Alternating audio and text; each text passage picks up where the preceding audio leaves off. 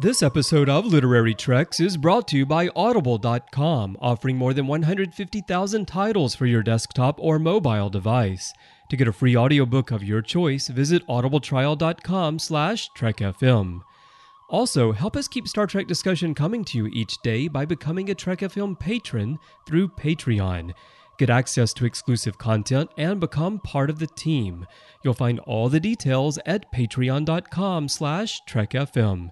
That's patreon.com/TrekFM.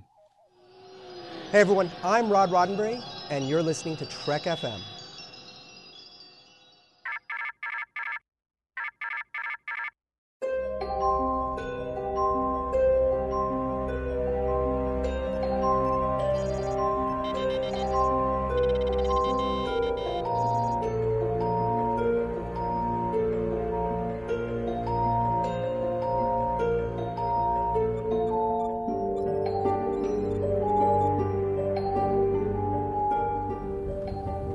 Are you taking all these books?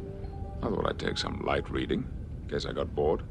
Welcome, everyone, to another episode of Literary Treks, our dedicated books and comics show. I am your host, Matthew Rushing, and of course, with me, as he is always, is Dan Gunther. Dan, how are you doing this week? Hey, Matthew, doing not too bad. Always happy to be here, and doing pretty well. Excited to discuss this next entry in the New Frontier Returned series. Yeah, I am too. I think it's going to be a really fun discussion, and it is really interesting because I can tell, I think I can tell at this point that this book is definitely something that was one book, and they just found strategic places to cut it, and so we'll talk about it, but it's fun. We don't have too much news today, but I'm excited. We do have a new comic, an ongoing 48, and so we're just going to kind of talk about that. So I hope everybody's gotten a chance to read it and take a look at it. We'll talk about it. There's really not too much to give away in this one because it's kind of set up in this series. But what did you think about Deity, them starting this new little mini-series here? Well, it's a pretty interesting start. Like you say, it's a lot of setup, kind of maneuvering our characters into some interesting positions and setting up what's going to happen in the story going forward. Definitely some things that I liked about this. I really liked the design of the aliens. I thought that was pretty cool. Almost chicken people, I'd say. Yeah, like weird roostery type things. It was pretty cool. I mean, and they had like all these eyes on the side. Mm-hmm. It was nice. Yeah, good job. Yeah. Another thing that I thought was interesting, and I'm hoping it pays off in the next issue, is we kind of get introduced to Sulu's team going down, and it almost felt like they were setting up kind of a Lower Decks type situation. We don't get a lot with them, but I'm hoping because they're spending time introducing these characters and telling us a little bit about them, that, we'll get some exploration of some people outside the core cast. And Scotty invented basically a invisibility cloak. Oh, yeah. Which I thought was kind of fun. In his afternoon off, It's what Scotty does. He reads, tech manuals and then creates invisibility. He must have been reading Harry Potter, and he's like, I can do that better. Exactly. Yeah. I figure that's a lot of what Scotty does is he reads, some fantastical fiction and says, you know what, they call me the miracle worker. I may as well just do this. Yeah, that's not even going to take a miracle. I'm just going to put this and this and this together with some duct tape and some baling wire and spit, and it'll be done. So I think MacGyver's his spirit animal. Exactly. I think so too. But yeah, this is an interesting setup. That they're going to visit a planet. They're kind of back on the 5-year mission after everything that's kind of gotten in the way with the Tholian webs and phasing in and out of their ship, even though nobody phased into space. I still wonder why that didn't happen. Just really lucky, I guess. Yeah, really lucky. But they're going to go visit a planet in this area of the Alpha Quadrant, and it's a primitive planet, so that's why they're using the invisibility cloak that Scotty's created. Kirk has put Sulu in charge of the mission. He's very confident in Sulu. He says, look, I might not know a lot of things about being a captain, but I do know that you're going to be a captain one day. So he's starting to give him that responsibility. And I'm wondering if they're working towards that maybe in the end of Star Trek Beyond or something. Who knows? Because they seem to be pushing it pretty hard here in the comic. Yeah, that would be interesting. Get the Excelsior, I guess, and Sulu taking command pretty early. Okay, the nacelles of the Excelsior in the Prime universe are already massive. Huge nacelles. Can you imagine how big they'd be in the JJ universe? Oh, man, it would be all that Scotty could talk about, I'm sure.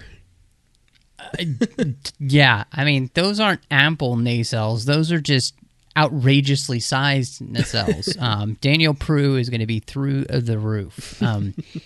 But yeah, this is... I like the setup here. They're going to this primitive planet. It's kind of... Who Watches the Watchers, Insurrectionist. They're taking a look. They're trying to stay hidden. And this huge spaceship thing pulls out of the sky. And it looks like some kind of offering of their babies to something. Mm-hmm. And as that's happening, this big electrical storm causes this problem where the invisibility cloak drops and Sulu and the rest of the away team are taken hostage. And then that's where it ends off. So it's a really interesting setup because the comic itself is called Deity. That's what this little miniseries is called, this 5-year mission story. So obviously... I'm kind of wondering if Kirk is going to talk a supercomputer to death or something like that, maybe? Kind of almost had a feel to it of that Season 1 TNG episode Justice a little bit, with this kind of massive, ship appearing in orbit that, is, I'm thinking is worshipped as a god by these people, by the looks of it. Except everybody was clothed in this episode, luckily. So...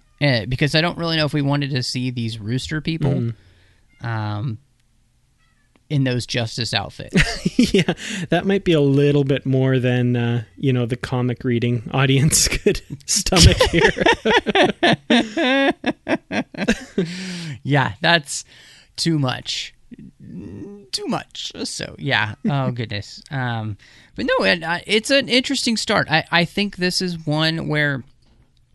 it's purely set up, so I can't even feel like I can rate it because I have no idea how it's going to end, and how it ends is going to be the big part of whether or not it turns out to be a good story or just like, eh. Mm-hmm. Yeah, no, I mean, it's hard to really judge a setup here. There's a lot of really interesting places it can go, and I hope we get to go to them. But until we find out where those are, it's a little hard to say. Definitely. And hopefully it will be an interesting resolution as we work towards this Deity story. And before we kind of jump into our feature, we just want to remind you that Literary Treks is part of Trek FM, and that is an entire network of podcasts. You can find us at trek.fm online. You can also find us at itunes.com/trekfm. We have 20 different shows on the network talking about all the major Star Trek series.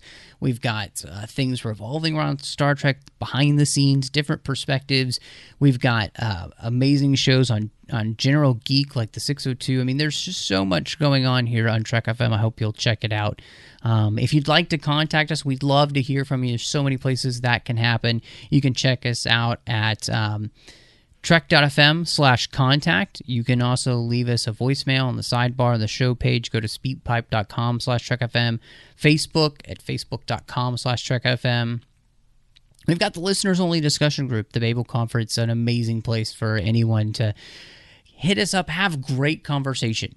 Join us in the Babel Conference. Just type Babel into the search field on Facebook or go to trek.fm and click discussion on the menu bar.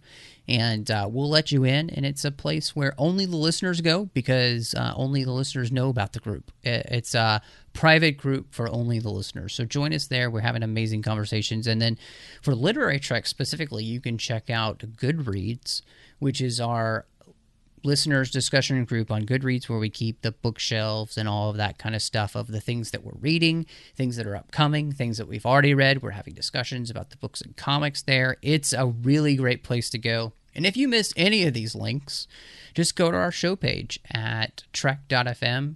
Look under Literary Treks. You'll see all the episodes we've done there. And each show page has the show links. It has the links for the things we talk about in the news sections. I mean, if you're not visiting that, it's a great resource for you. So check all of that out at trek.fm/contact, or of course on iTunes at itunes.com/trekfm. Well, Dan, we have reached that time of the month, and we're having one each month right now, where we've gotten back to As the Universe Turns, New Frontier, The Returned, Part 2. We're back in the New Frontier universe, which I've got to say is feeling a little bit soap opera-ish in this episode and in this book. It's a kind of ratcheted up, but this has continued to be really fun. You know, for me, just being dropped in here for the first time in the New Frontier universe. For you, I wanted to ask, before we kind of even got into anything on the outline, and we have a good outline today, we got a lot of things to talk about. How was the story working out for you, especially with this second part? Is it really starting to pay off some of those things that you've been reading about or had read about in New Frontier all those years, and you wanted to kind of see some resolution to? Well, Matthew, first of all, I have to say I am enjoying the story. And I've been kind of doing a little bit of self-reflection on this, and I'm not certain how much I'm enjoying the story because it's a quality New Frontier story, and how much of it is kind of nostalgia and, you know, being glad that New Frontier is back and having these characters again. I've been trying to really differentiate that, and definitely a big part of it is that I'm a big fan of these characters and this kind of larger than life comic book style universe that Peter David has created. But how good is the story? That's a kind of more difficult question. Like I said, I am really enjoying it. There's a lot of stuff going on with these characters, a lot of places they're being taken that, you know, I didn't necessarily see these characters going, but, you know, excited for them and kind of seeing where things go from here. Yeah, all in all, I have to say I'm pleased. Kind of, again, left a little hanging, wondering how this is all going to wrap up, though. Kind of in that little bit of a limbo place right now, if that makes sense. You know, it's that kind of middle book syndrome, right? You know, you've had So you're in purgatory. Yes, exactly. Yeah, middle book purgatory. I like that. Well, it is. I mean, this book, just like the first one, it ends on a cliffhanger that leaves you very much wanting to go to the next book and figure out exactly what happens. So, yeah, I think it's doing its job of saying, oh, I have to get the next book. That's for sure. And they were really smart in some ways. I think, you know, if they're going to do an ebook this way, instead of just putting it out as one ebook, they're putting it out as 3 ebooks and really kind of getting you excited to at least go like, okay, I have to know how this ends. I don't care whether it's good. It's got me excited to just see where this crazy story is going. So, and, well, honestly, where it's going is, it's a trap! And I love how you put that there, because, you know, you were talking about here in the outline, this seems like what they found in the Pocket Universe, the Dan, they really kind of seem like his dream come true of, oh gosh, they're going to help me destroy the people who destroyed my world. This couldn't be going any better. Yeah, it's true. But of course, as you know, is kind of a common theme in fiction and that kind of stuff. If it's too good to be true, well, yeah, it usually is. And yeah, these Diane, they seem to be the bigger threat. And it's actually the Demiurge who warn Calhoun that, no, these guys will destroy everything, and no, they cannot be stopped. And yeah, it really looks like they've kind of unleashed a terror that's worse than anything that's come before, as you know, we're fond of saying in comic books. So it makes sense that Peter David would have that in his novel here for sure. Well, and it is really interesting because right now Calhoun is in this place where vengeance has so blinded him that he doesn't necessarily care. He's struggling a little bit with trying to care, really, about not wanting to just destroy and annihilate the Demiurge. And I thought that was a really interesting thing to watch because it's a very human, even though he's not human, it's a human emotion of wanting vengeance when, you know, somebody's destroyed your entire people. And not having any... And what was so interesting is that there's that very Star Trek thing of he doesn't know why it happened. And maybe if he knew the why, it might... And we get glimpses that the why here is pretty big. Like, it's a big but. Like, we destroyed your people, but... Right. You know? And that's a huge Star Trek thing, and that's where any character who's kind of bent on any kind of revenge usually gets slapped in the face. Well, I mean, yeah, like even going back to like the original series Arena, I mean, that was the whole message of that episode was, you know, the Gorn killed everybody on Cestus 3, but that's because they thought Starfleet was the invaders. So, you know, they were defending their home.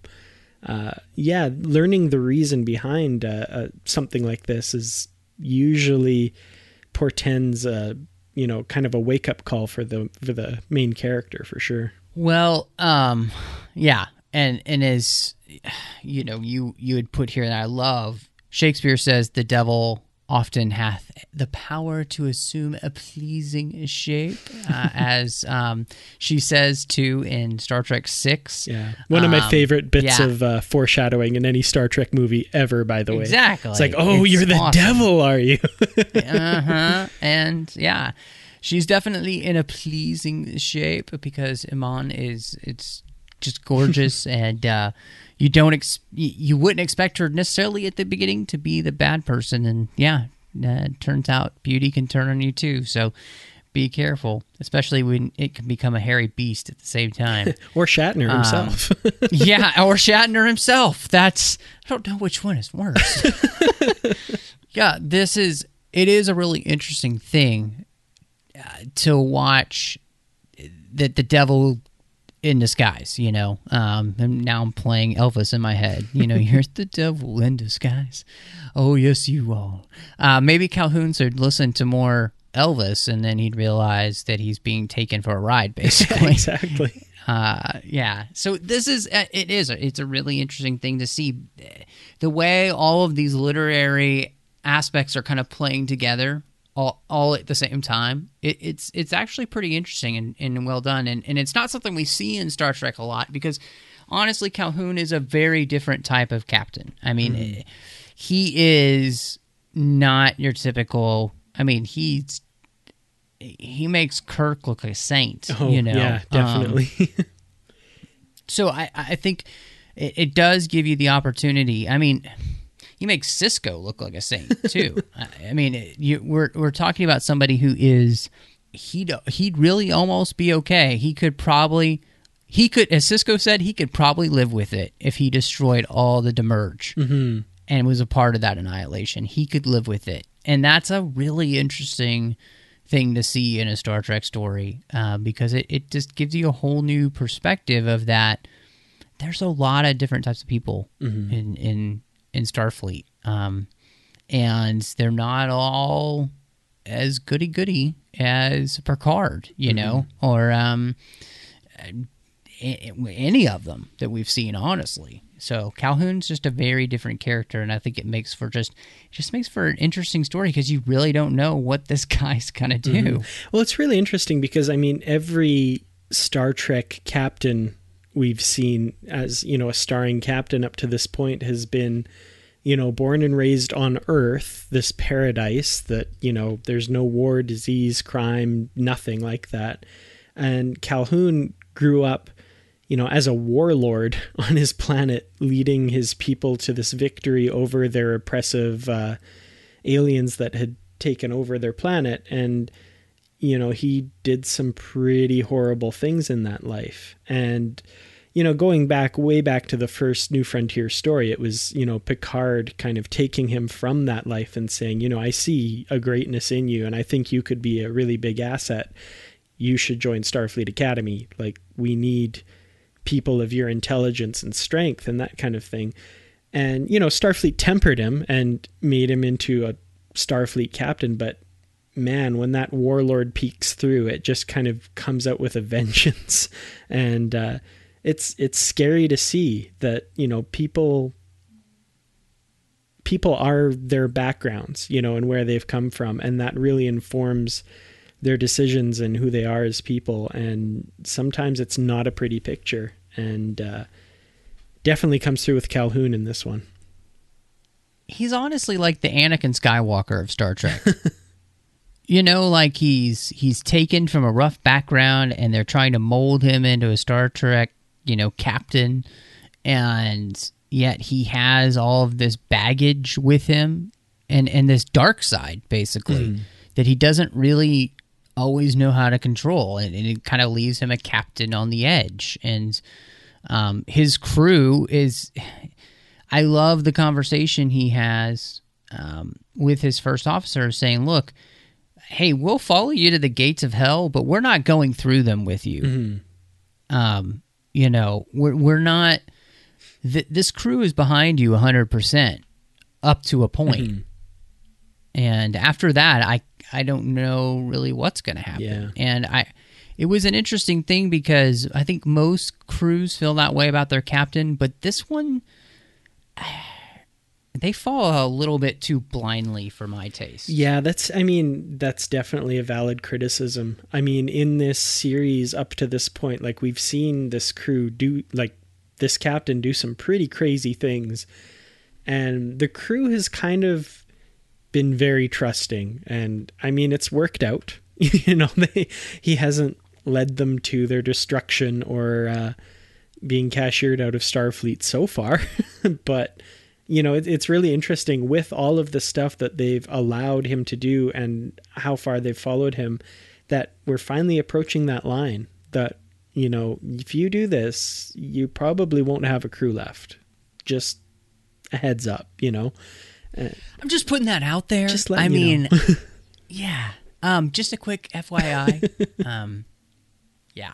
That was an interesting conversation. And New Frontier, and I said as the universe turns at the beginning, it is very soap opera-ish in that sense, and in so many other ways too. I mean, everybody's secretly in love with everybody else. People just take their clothes off and have sex with each other for random reasons. You know, it's a very lively universe that Peter David's created, and in some ways, it's kind of fun just to be in a place where people are so straight-laced. And you know, sometimes I think Star Trek has a habit of being too stuffy. You know, oh, Star Trek doesn't go there. You know, no, number one. So it's nice to see that, you know, Peter David, I'm going to tell the story I want to tell, and, you know, it's kind of Star Trek rules, quote unquote, be damned. You know, we're gonna tell a rip-roaring adventure, and we're gonna use some of the Star Trek tropes, but we're not gonna let it control everything. And so, yeah, I think it makes for an interesting story. And you know, again, having never read New Frontier, I'm finding it fun. You know, and so that's good, and it still has my interest of wanting to see what happens with the characters and with the story. So, you know, that's successful. And I appreciate that for sure. So. I'm wondering if you saw that. I'm sure you saw it. That animated cartoon that was Picard facing off against Vader and his group on the view screen. Yeah, that was pretty funny. I just love that. It's like, oh, it's just always talk. It's never any action. Oh, we have action. Captain, will you be attending my poetry? Not now, Data. Yes. I just feel like exactly. This Peter David New Frontier stuff is like the anti that. And I mean, I love that. I love Star Trek. I love everything about it. But this is definitely kind of pushing back against that. Yeah, this is kind of like Enterprise before Enterprise was around in a lot of ways. You know, where it's looser, people are a little bit more volatile. You know, Archer might knock you on your ass if you don't shut up.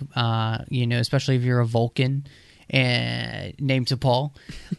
So it's, you know, it has that feeling. It's a little bit more raw. It's a little more real. So it's like Enterprise and Deep Space Nine had a baby. New Frontier. Like Enterprise and Deep Space Nine had a baby. Yeah, it's fun. So, well, and of course, this book has a surprise guest star. When the Awesome finally shows up, and it's not Barney Stinson, which I was really disappointed. I thought it was just going to be Barney. Yeah, I was waiting for a wait for it type joke in there, but yeah, Legendary. But yeah, no, the Awesome, which, you know, I don't know why he had a problem with that name. Going around being called the Awesome, I think I could get used to that. That would be pretty cool. Maybe he's not an 80s fan. That's, you know, because like if you were like a real fan of the 80s, the Awesome would be the thing to, I mean, and if you were a 90s fan, it would be the dude, you know, but yeah, I don't think Q really got into, I just spoiled it. Oh my. Oh my, yeah. Spoiler there. Yeah, the Awesome is Q, which Peter David really choreographs for us by quite a few things throughout this book. One being very early on, the Awesome snaps his fingers. Very Q move. I don't know why he's interested in this planet or why he's cared about this planet. I mean, he's obviously had a part of putting this Swan family in leadership of I don't understand what Q's doing. Apparently he's just bored, basically. Yeah, I'm kind of curious as to what his motivation for getting involved in all of this is. Like you said, very early on, you know, kind of with the first words out of his mouth, I was like, this really sounds like Q. And then, of course, at the very end, yeah, okay, that's confirmed. I kind of figured that. I could even hear John Delancey's portrayal of Q saying the words. Like, that's how good it was. That's how close it was. So I was like, this just has to be Q. Yeah, and it was Q. That's one thing Peter David's always been able to do, especially with Q. Growing up, Q Squared was one of my absolute favorite novels. And yeah, every page that Q was talking, it just totally felt like John Delancey. So, you know, this is kind of one area where maybe if he was going for the surprise, he was just too good at writing Q, because you know immediately, you know, you're reading and all of a sudden John Delancey's voice comes into your head and you're like, what? Where is that coming? Oh, this is Q. Okay.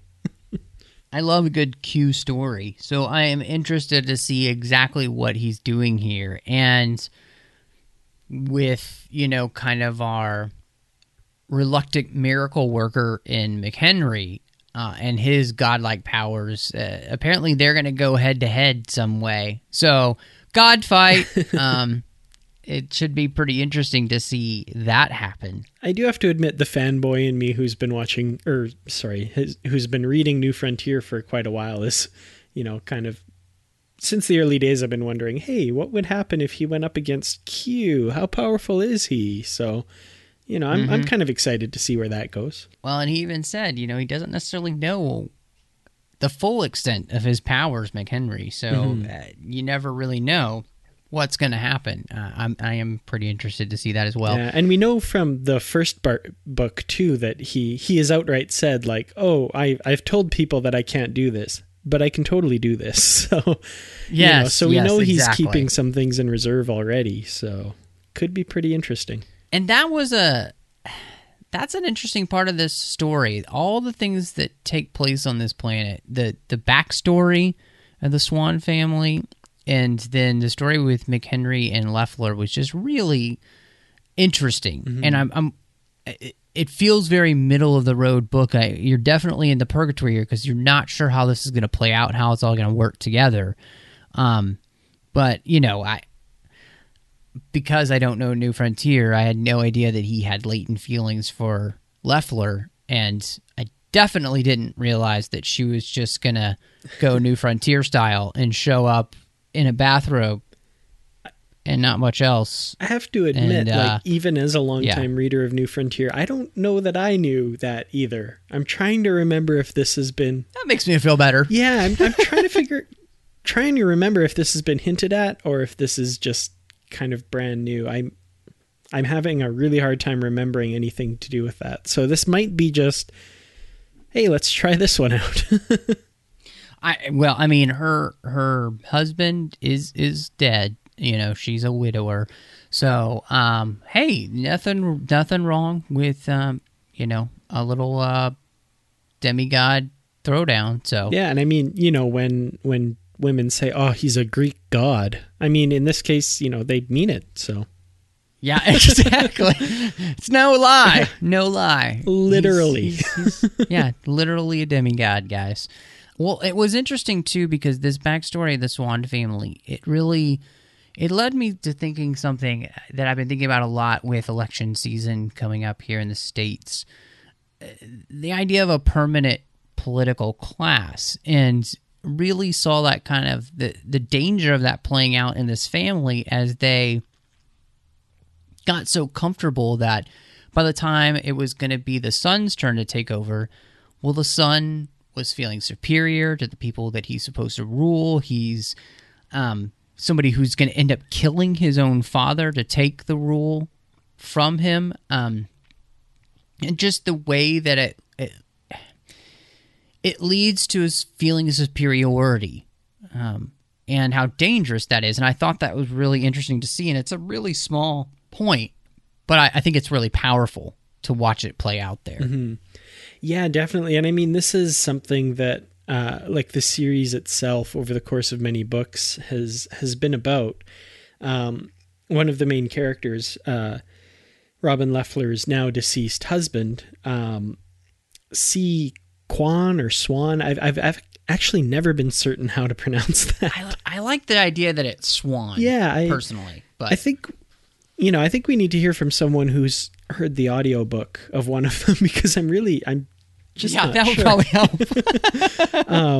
But yeah, he was a main character on the series for many books, and he started out as someone who'd been exiled through a political coup and really had this superior feeling and this superior attitude that they were born to rule and they had a natural birthright to rule the Thelonian Empire. And what kind of ended up happening was he learned from the Excalibur crew and from the people around him that you have to earn that right. You have to be a just and honorable leader.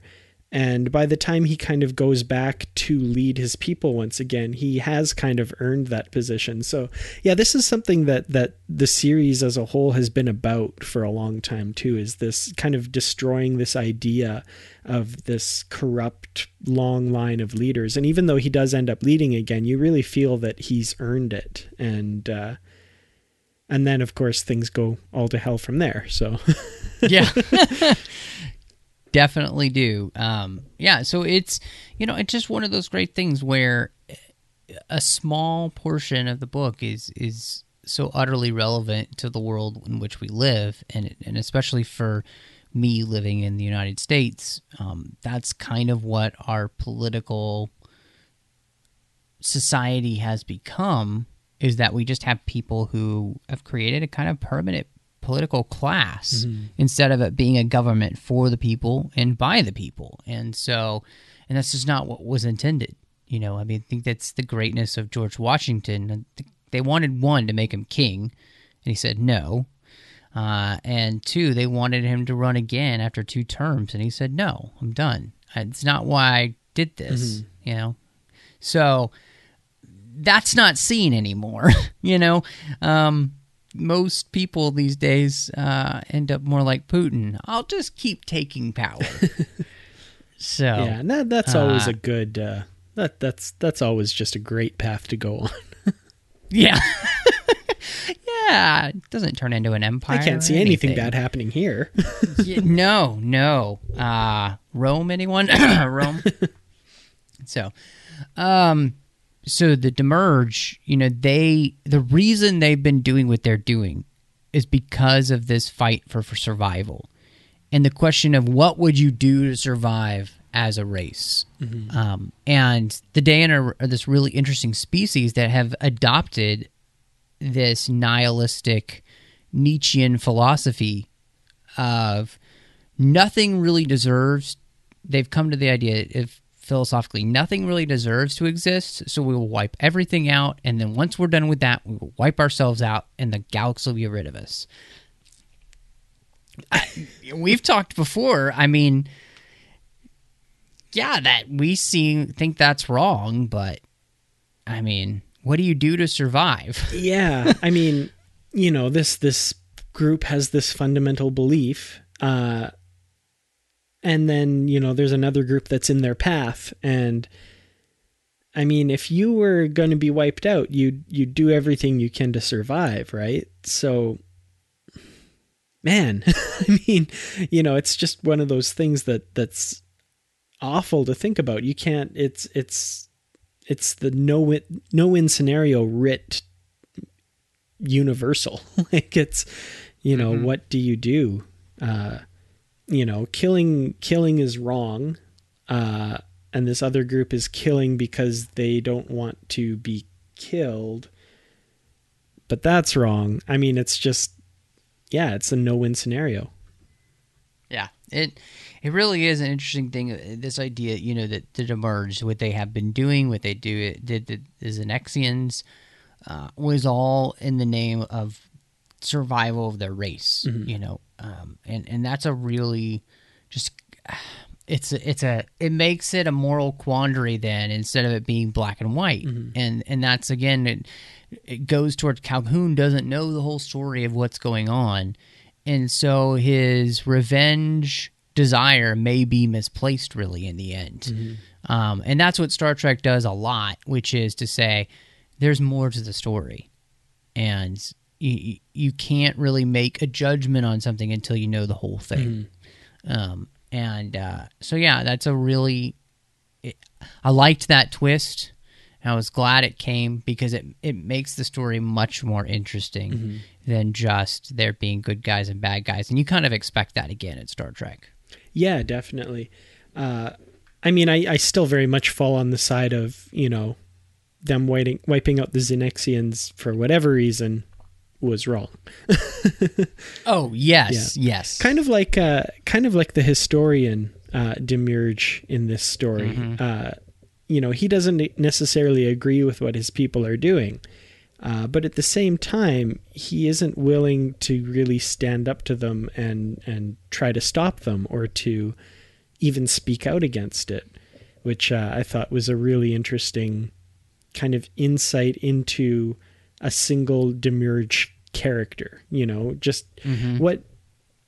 You know, when they first enter this region of space and they're seeking out the homeworld of these people, Calhoun says he doesn't know what they're like. Maybe they have a hive mind and they all believe singularly in this one goal, or maybe they don't. He doesn't know.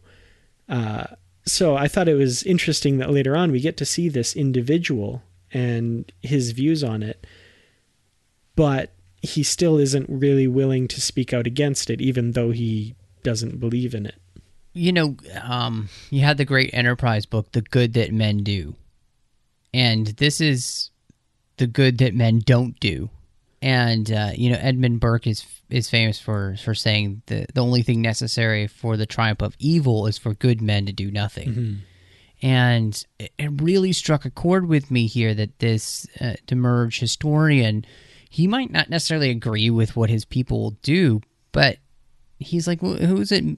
I'm just a historian. I can't do anything to stop it. And when we as good people see injustice happening in the world, bad things happening, things we think are completely against all that we believe in and stand for, and we just sit back and do nothing, that's on us. Mm-hmm. That evil is on us just as much as the people perpetrating it. And I think this is a hugely important issue, especially in today's society where we tend to get really self-focused and not really paying attention to what's going on around us. And I say to that, wake up, people. There's plenty going on in the world that we should be raging about. Definitely. And some more important than the others. So let's stand up. Mm-hmm. And I think it's kind of especially interesting that Peter David made this character an historian as well. And I mean, frequently we say, people who don't learn from history are doomed to repeat it. And he doesn't like what's happening. And he's an historian, but he's still not going to do anything. It's just, it's so disheartening. Maybe he's like a BSG type historian where it's all happened before and it will all happen again. So he just believes in a cyclical nature of history. So maybe that's kind of a little bit of a nihilist himself. No, I think it is really interesting. And it just shows there has to be what you believe in and why you believe it are going to be a huge impact on do you do anything or do you not. Mm-hmm. I love this point of, don't do nothing, especially when you see huge injustices happening, especially when you see evil being perpetrated. Stand up and do something about it. So, I liked, we talked kind of about the soap opera-ish of this book and the series in general, just of New Frontier, but really like some of the great points that this book had to offer. Mm-hmm. Yeah, it's kind of, we read it quickly over the course of basically a day and a half kind of thing. But yeah, the story is a lot deeper than I think I initially gave it credit for.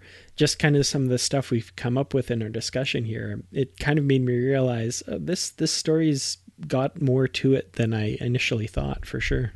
Well, and that's where I think, if it had been one book and you had read it all together, the themes might have played out a little bit better because you didn't have that breakup of a month. Mm-hmm. So if you went back and reread the story all together, those things might interconnect in a way that Peter David probably had in mind when he wrote the entire story. And then by getting it split up, if you get the chance, so I might do that and just reread it all back to back and have the opportunity to kind of see the story flow in a more natural progression than kind of having those arbitrary breaks of, oh, nope, gotta wait for book 3. Yeah, well, that said, I mean, man, I really look forward to getting book 3 and getting this, like you said, all together in kind of one go and, really dissecting it and talking about, what this story says and where it's taking us. Well, Dan, I am so glad that we got the opportunity to talk through the Returned Part 2 today because there was a depth there that I didn't see in the first book, and I'm really glad that happened because it's made me even more interested to see what happens in book 3 now, and I can't wait. I think it is going to be really, really cool to watch this story play out because there's some big thematic issues that Peter David has planted here in this second story. And yeah, we're kind of mired in that middle book purgatory waiting for, but it's not because it's bad. It's just because we need the resolution to the story now. Yeah, exactly. I mean, purgatory, that's the thing about purgatory. It's not bad. It's not good. It's just, it's just kind of where you're stuck. And right now, it's limbo. Now we're a little stuck, but, I have high hopes that, I've really enjoyed the story so far. I really have high hopes that we're going to get a pretty pretty kick-ass finale to this, so I'm really looking forward to that. Well, guys, don't forget that you can find all the different shows that we have at trek.fm and, of course, itunes.com/trekfm. If you're an Apple user, do us a big favor and hit that subscribe button. It really helps us out when people are trying to search the shows. The more subscribers we had, the further up on the iTunes rankings we go, as well as iTunes reviews and iTunes ratings. So get an opportunity, go over to iTunes and help us out that way. You can find the shows everywhere else, though. I mean, Stitcher and TuneIn, Spreaker, SoundCloud, Windows Phone, and you can stream and download the MP3 file from the website at trek.fm, and of course there you can also grab the RSS link and put that in any podcatcher you'd like. Patreon, too, is really important for us here at the network. We are a listener-supported network. We pay for things out of pocket when we don't have the Patreon support to do it. So I personally just had to buy a brand new storage device to keep the files for the shows somewhere, and needed a new storage device. So those are the kind of costs that we incur, along with the storage costs online and everything else that we do, whether it's software or hardware updates, anything like that. You can help us out, keep all of these shows coming to you. Just visit patreon.com/trekfm, and you can find the goals that we're trying to reach as a network, and we have some great milestone contribution levels, because that gives you some great perks. Early access to content, exclusive content, producer credits, seats on the content development team. You could be a part of the Patreon Roundtable with Will Wynn, where we've got great Patreon members just getting together every month to talk about a fun Star Trek topic together, kind of like we do here on the podcast. So check everything out. We'd love to have you be part of our family. Just go to patreon.com/trekfm. Don't forget about all the places to contact us. We love to hear from you. Some of the main places, trek.fm/contact, Twitter at trekfm, and then, of course, Facebook at facebook.com/trekfm. And don't forget about the Babel Conference. I'd like to thank the associate producers from Patreon. Those guys are the ones who really do help this show keep coming to each week, and they have supported us through Patreon, and it really means a lot to me that they've been doing this for so long.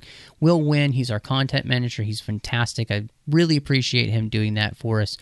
You can also thank Ken Tripp for his support of Literary Treks and keeping that coming to each week through Patreon, and his support of us as being an associate producer. And then we've got our executive producers, C. Brian Jones and Norman Lau. Guys are amazing, and I love working with them every day to help bring the network to you and make sure that we have the best content out there anywhere. Well, Dan, when you're not trying to decide between the genocide of a race and mercy, where can we find you? Well, Matthew, you can find me online. My website is Treklit Reviews. That's just at www.treklit.com, and there I review Star Trek novels. Imagine that, both old and new. I'm on Twitter at Treklit Reviews and on Facebook.com/Treklit Reviews. Kind of noticing a pattern there, maybe. And you can find me on the Babel Conference, posting interesting Trek tidbits and commenting on various Star Trek news stories as well. And Matthew, when you're not using your demigod powers to heal mental illness and doing what you can, really, where can we find you? It can be exhausting, but it's so worth it, to help others. Well, you can find me on Twitter at MattRushing02. You can also find me doing The Orb with Christopher Jones, where we're talking exclusively about Deep Space Nine. You can find me on the 602 Club, and we pick a great new geeky topic each week. It can be something that's new, that just came out in theaters. It could be something that's old, TV show. I mean, we've talked about books too. I mean, it's a great place where we talk all things geek that don't necessarily have anything to do with Star Trek, and it's a great new place to find something that you might never thought about getting into before. Let the host talk about their passion for it, and maybe you'll be interested in it. You never know. You can also find me on Instagram at mrushing, and my own personal blog where I do movie reviews and book reviews and other things that just have importance to me at 42lifeinbetween.wordpress.com. Well, thank you so much for joining us, and until next time, live long and read on. You call that light reading?